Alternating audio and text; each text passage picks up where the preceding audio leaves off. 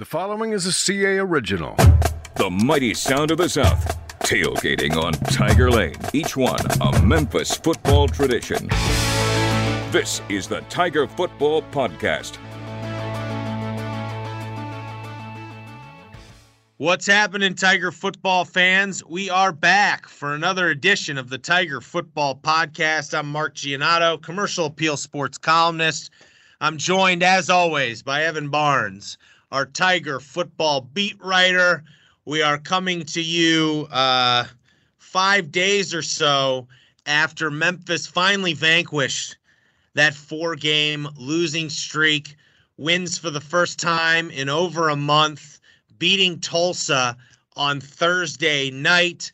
They moved back to 5-5 and now are staring bowl eligibility dead in the eye with a game against North Alabama coming up this weekend. So lots to get into in this episode. We'll rehash the Tulsa game. We will look ahead to Senior Day against North Alabama, both on the field and off it. And then talk about the significance of bowl eligibility for this program at this point, and what's on the horizon here as the season winds down. Might also get into some bowl projections because it's officially time, Evan. They've put themselves in position. A lot of things haven't gone right this season, but they have put themselves in position to talk about bowl projections again. I guess let's start here. What to you was the most encouraging thing about the Tulsa win? Was it just the fact that they won, finally got a win and got off the schneid? What would you say?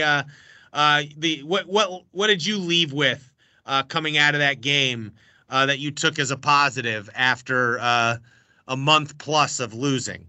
Yeah, I think first of all, the win was nice to cover a win again. I mean, what had it been 40 days or something?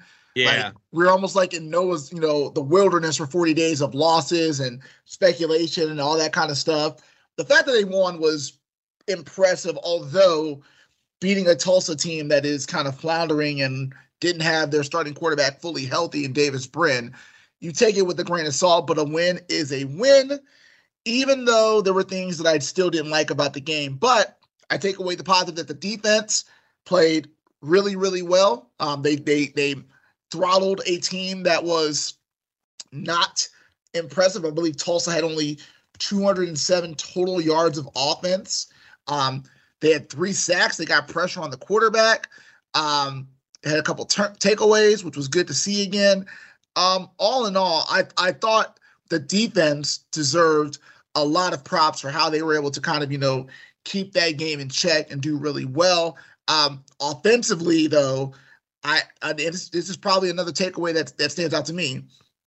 Against the third worst run defense in the country, you had your lowest run total of the season. That, to me, I think speaks volumes about where the run game is and has been really for the last 3 seasons. Memphis only had 79 rushing yards, a season low.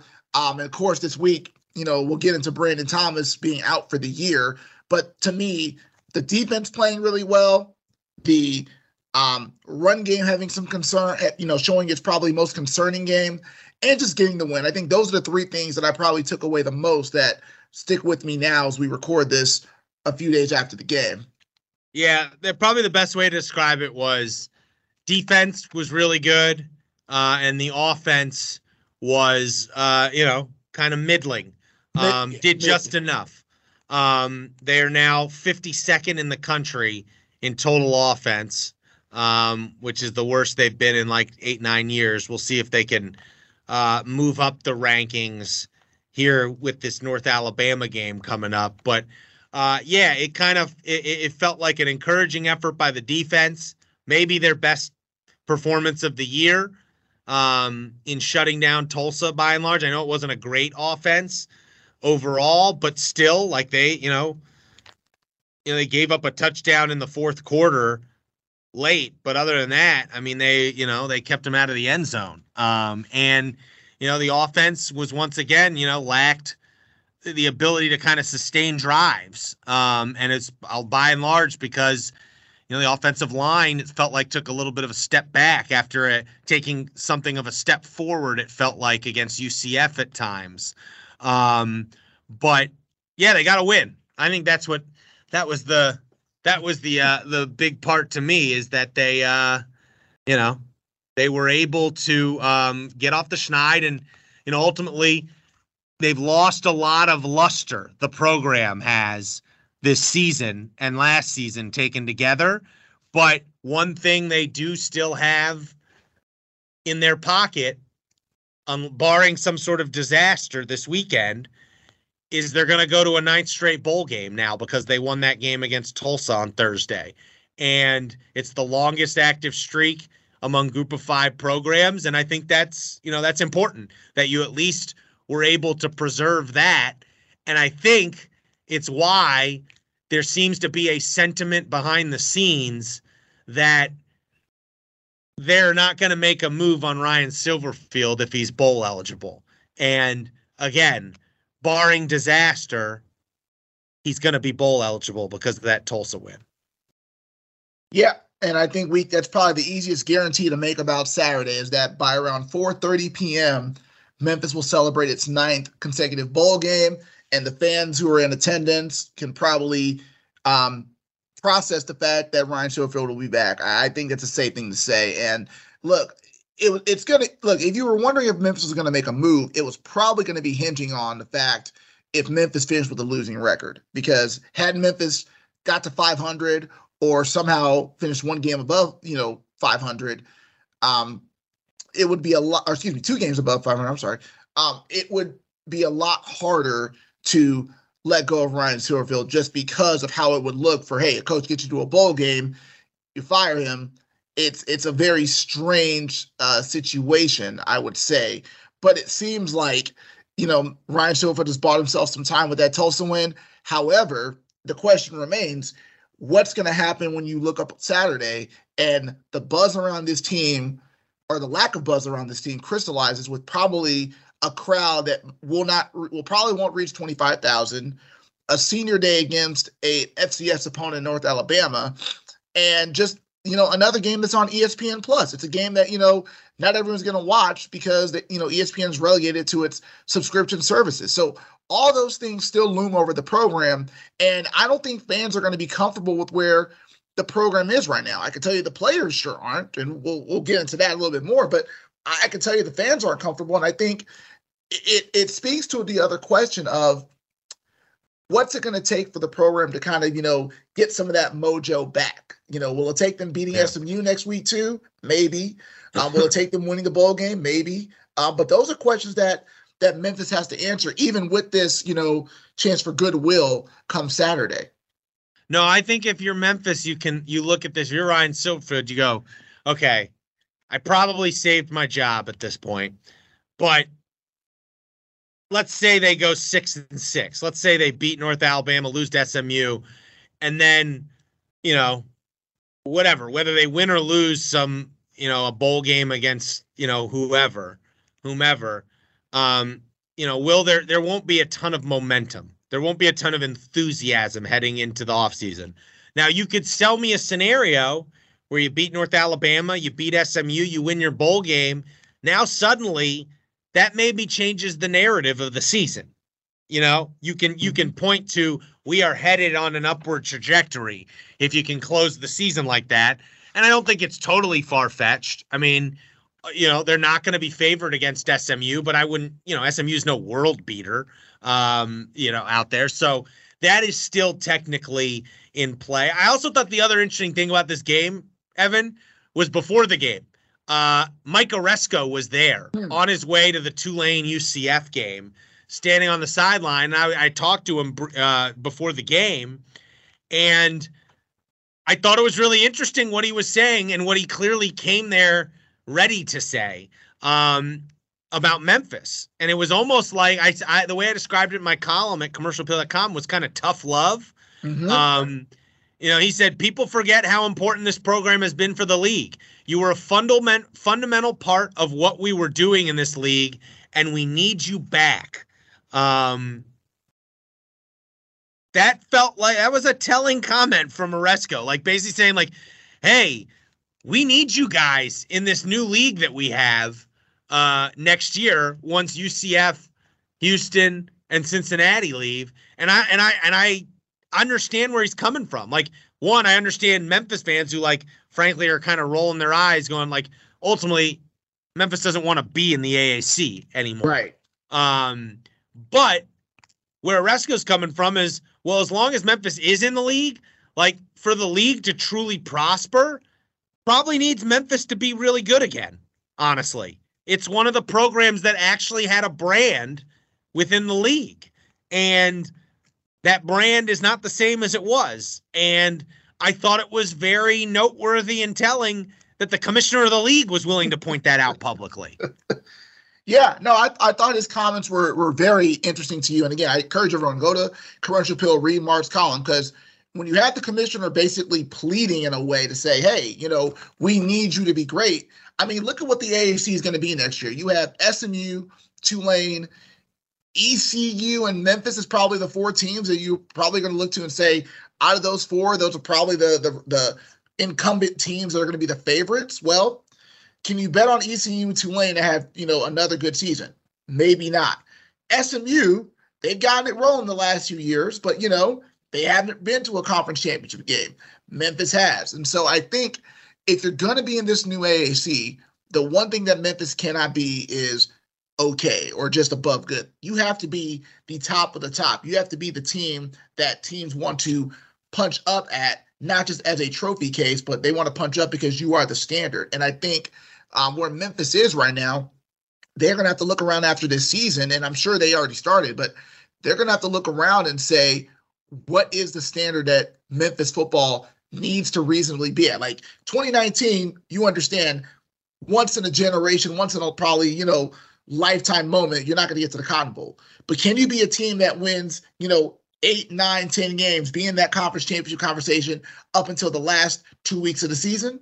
I think that's a reasonable standard. And even Memphis would say the bowl game is the minimum. We know that.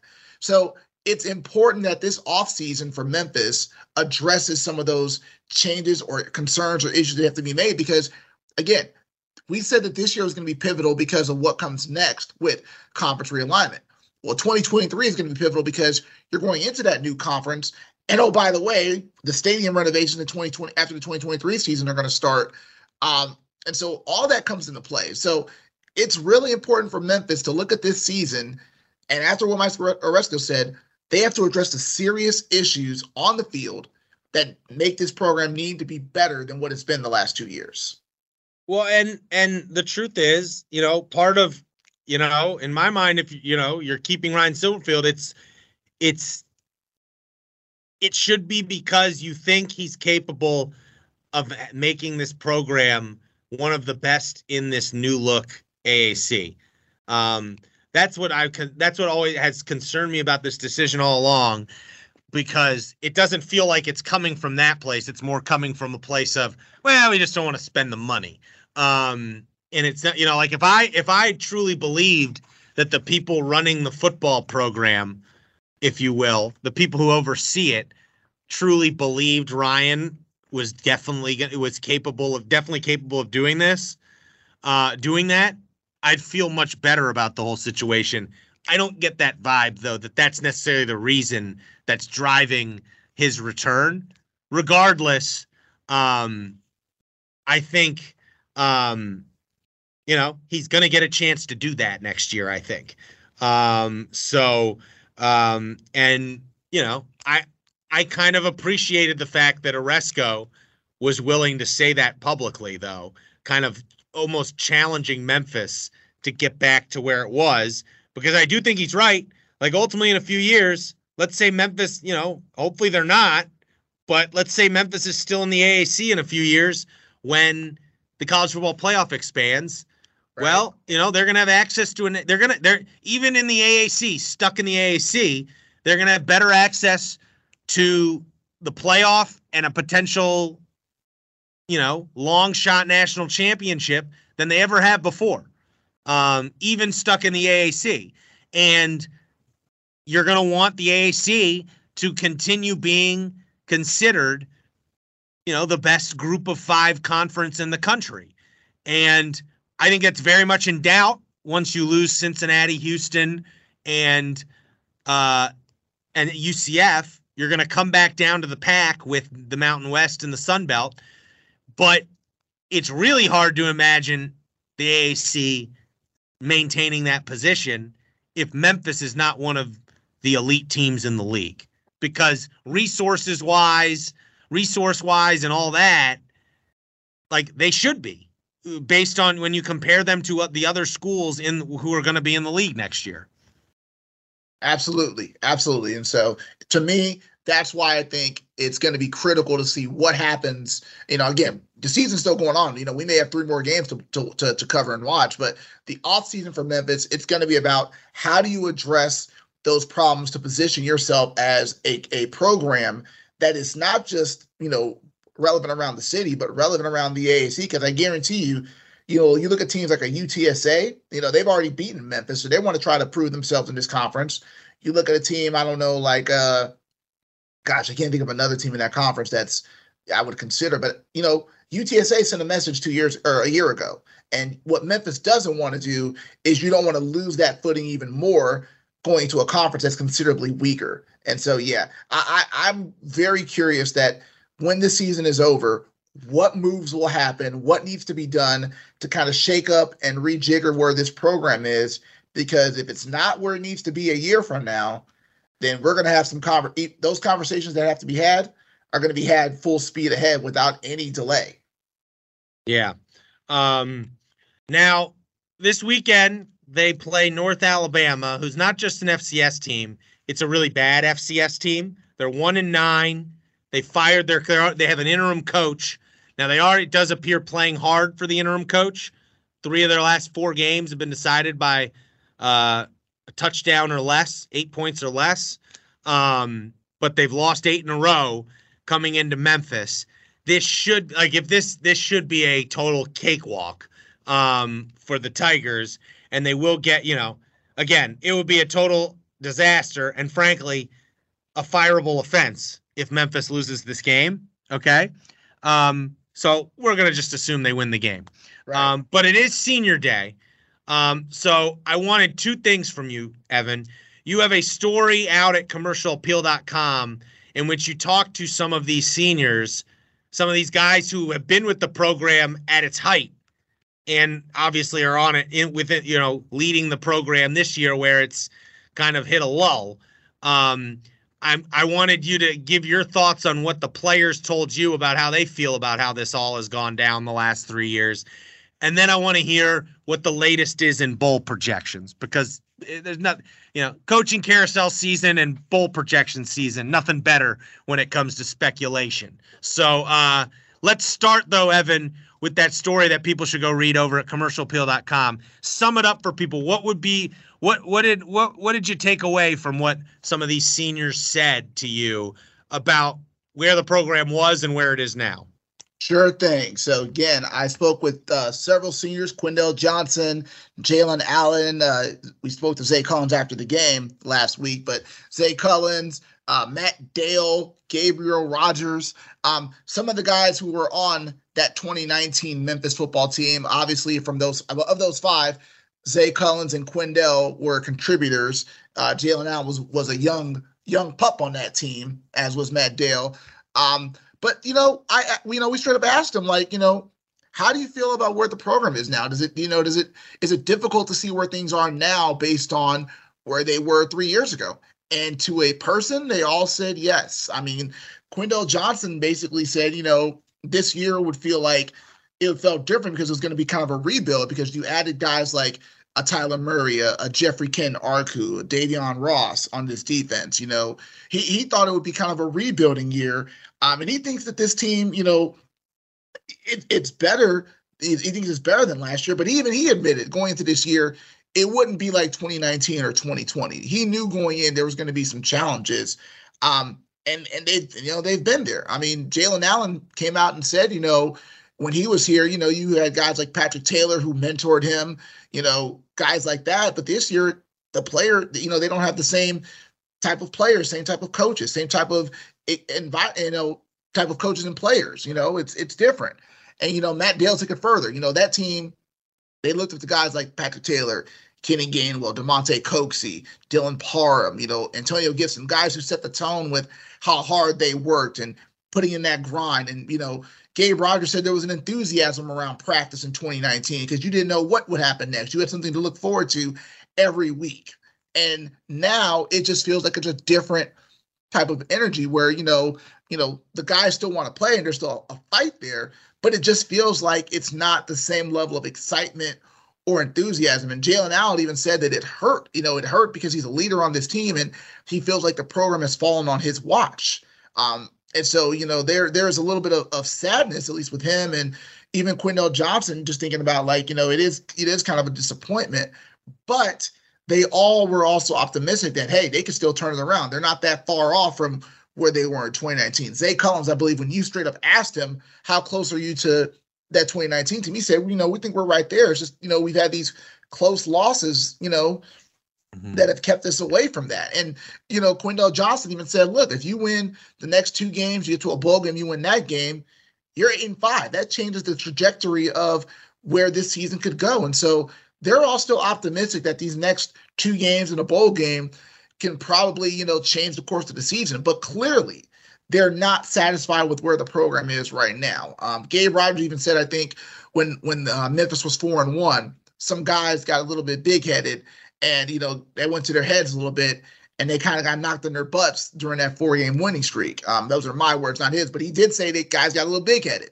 So it's interesting to kind of hear the players talk about, their disappointment with where things are, but also the defiance and optimism that, hey, it's not over. They can still find a way to redeem this season, if you will, but clearly they know it's not what it was in 2019. You want me to get into those bowl projections, or you want to react to that? No, I mean, it's just, all of it is, it's all a little, frankly, concerning to hear them talk like that, because it almost feels like they feel a lot of them feel almost helpless at this, they don't have answers, obviously, to what happened here. And it's just kind of, in general is, it's just the whole, you can feel it around the whole program, this vibe of, we know we're not what we once were, and we haven't figured out how we can get back to what we once were, and like that uncertain feeling, I think, is permeated through the entire, whether it's fan base or team or whatever, it's everywhere right now when it comes to Memphis football. It's not a disaster, but it's obviously, like, everyone knows this is not headed in the correct direction right now. And the fact that everyone's aware of it and so far haven't been able to kind of shift the ship, if you will, turn it around, with each passing week, you move farther and farther away from that program that used to be, and so that to me that's what's so concerning about what you've seen take place. But, again, I do think that bowl game streak is important to preserve, like, especially at a place like Memphis, where before this bowl streak began, like, going bowling was a rarity. And now it's become so regular that, a coach is on the hot seat for barely making a bowl game last year's. And don't take that as me saying he shouldn't be. Frank, if you've listened to this podcast, if you've listened to me on the radio, if you read my columns, I've made it clear I think he should be on the hot seat because of how these 2 seasons have played out. But nonetheless, it's an important distinction for the program to be able to keep the bowl streak alive. So at least they were able, or at least I should say, at least it looks like they're going to be able to do that. Yes, and everyone said when I mentioned that, what does that bowl game streak mean? Zay Cullen said it after the game against Tulsa. It means everything. Quindell Johnson told me that, they don't want to be the senior class that let that streak end. They wanted to get one more game because remember last year they didn't get to play in a bowl game. So those seniors, their time ended with that Tulane game last year. They didn't get to go play in Hawaii. They went to Hawaii, which was great, but they didn't get to play in a bowl game. So they all said that a bowl game is still very much important to them, and keeping that streak alive means something because it is kind of carrying on at least one thing of that tradition from the 2017-19 Tigers. Like, you're not competing for a conference championship. You're not in the conversation for the New Year's Six Bowl, but at least the bowl game streak, at least from what players told me, that still drives them because they feel like that's something that means something for them and the hard work they put in and how they don't want that streak to die. So we'll get into some of these projections. I collected a few of them on this week, and obviously every week until Bowl Sunday, we'll have those up at commercialappeal.com. So this week, interesting enough, the overwhelming prediction that I saw, at least 4 different predictions, had Memphis going to the Birmingham Bowl. Yippee.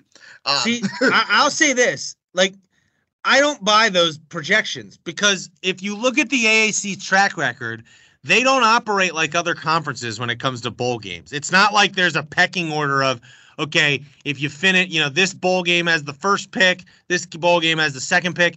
They game it out so that they have their best teams playing in the bowl games where they're going to face Power 5 teams. And the Birmingham Bowl is one of those bowl games where you play an SEC team a lot of times.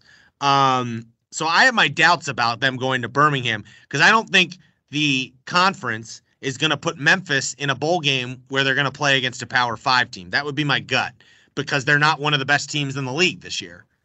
I agree. And I've told people that. Like, I even mentioned it in my story that Memphis is probably not going to. And you can even look at last year if you don't believe us. Like, Memphis was, I believe, tied for 7th last year, and they would have played Hawaii. I mean, to me, the AAC, I like what they do. Like, they try to reward their best team and say, hey, we want to show our conference strength by putting our best against, Power 5 teams. So I agree with you. I think Birmingham is a very interesting placing for these other, some of these sites. And then 2 sites had the Fenway Bowl, which was supposed to be debuting last year, but didn't due to the pandemic. But that game also, I believe that it's going to be the AAC against the ACC. So that bowl game seems a little bit strange for me because I don't see Memphis, again, assuming if Memphis wins this week but loses to SMU, they'll be 6-6. I don't see them going to play an ACC team in Boston at Frigid Fenway Park. So, again, these are the 2 bowls that were the most popular on projections. But as we said, they're going to probably play a bowl game against a team that's not from the Power 5, which might help Memphis out, even if people aren't excited, because if you get that bowl win, that kind of can be a good thing. Yes. Now, here's the bowl game I think they're going to go to. Let's mark this down, November 16th. Okay, that's when we're recording this, ahead of the North Alabama game. I'm writing it down. I saw this guy up in the Liberty Bowl press box during the Tulsa game. Independence Bowl. That's where they're going. They're going to Shreveport. It's a game that is either it's got tie-ins with the Pac-12, with Army, and with the AAC and Conference USA. However, this is not a year where the Pac-12 goes to the Independence Bowl, okay? And Army is currently 6-6, or 3-6, excuse me, which means they won't get bowl eligible even if they win out till after the bowl selection process because they play Navy, that Army-Navy game is a week later. So my gut, if you mark this down, Evan, I'm Memphis is going to the Independence Bowl. And I'm not saying this, I have not talked to anyone from the Independence Bowl.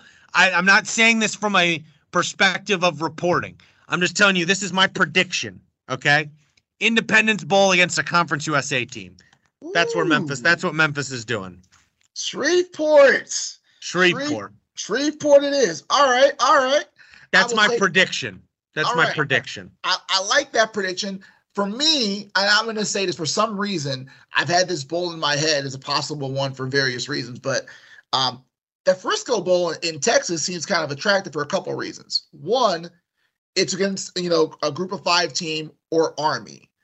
2, it's on December 18th, and Memphis is typically liked to play a bowl game that is before Christmas. Now, the Independence Bowl is December 23rd. That's cutting it close. But Memphis likes to play those bowl games before Christmas. And I'm thinking a bowl game in Texas, it's a quick trip. Get over there, get in, get out. Everybody goes home well before Christmas. I think that's a possibility too. But Shreveport at the Independence Bowl, a little crazy, but not outside of the realm of possibility. Yeah, I'm thinking those two bowls feel like, ones that they could go to. Maybe Boca Raton Bowl, potentially, is one. I believe. I don't know. What? Group of five is in that one too. Yeah. Those would be the three main targets I would think of. But I'll just tell you this. There was an Independence Bowl guy at the Tulsa game on Thursday night. I took note of that. I'll say that. Hey, keeping your eye out, Mark. That's what you got to do. Look to see which bowls are represented at games. Good eye. Yeah.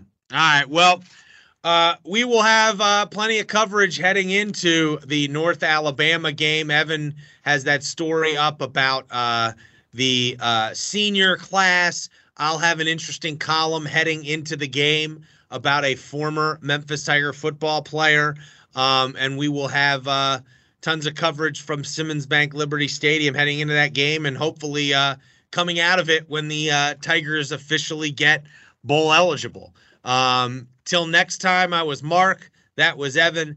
Thanks so much for joining us, and we will see you next week when we're hopefully talking even more about where the Tigers are going bowling.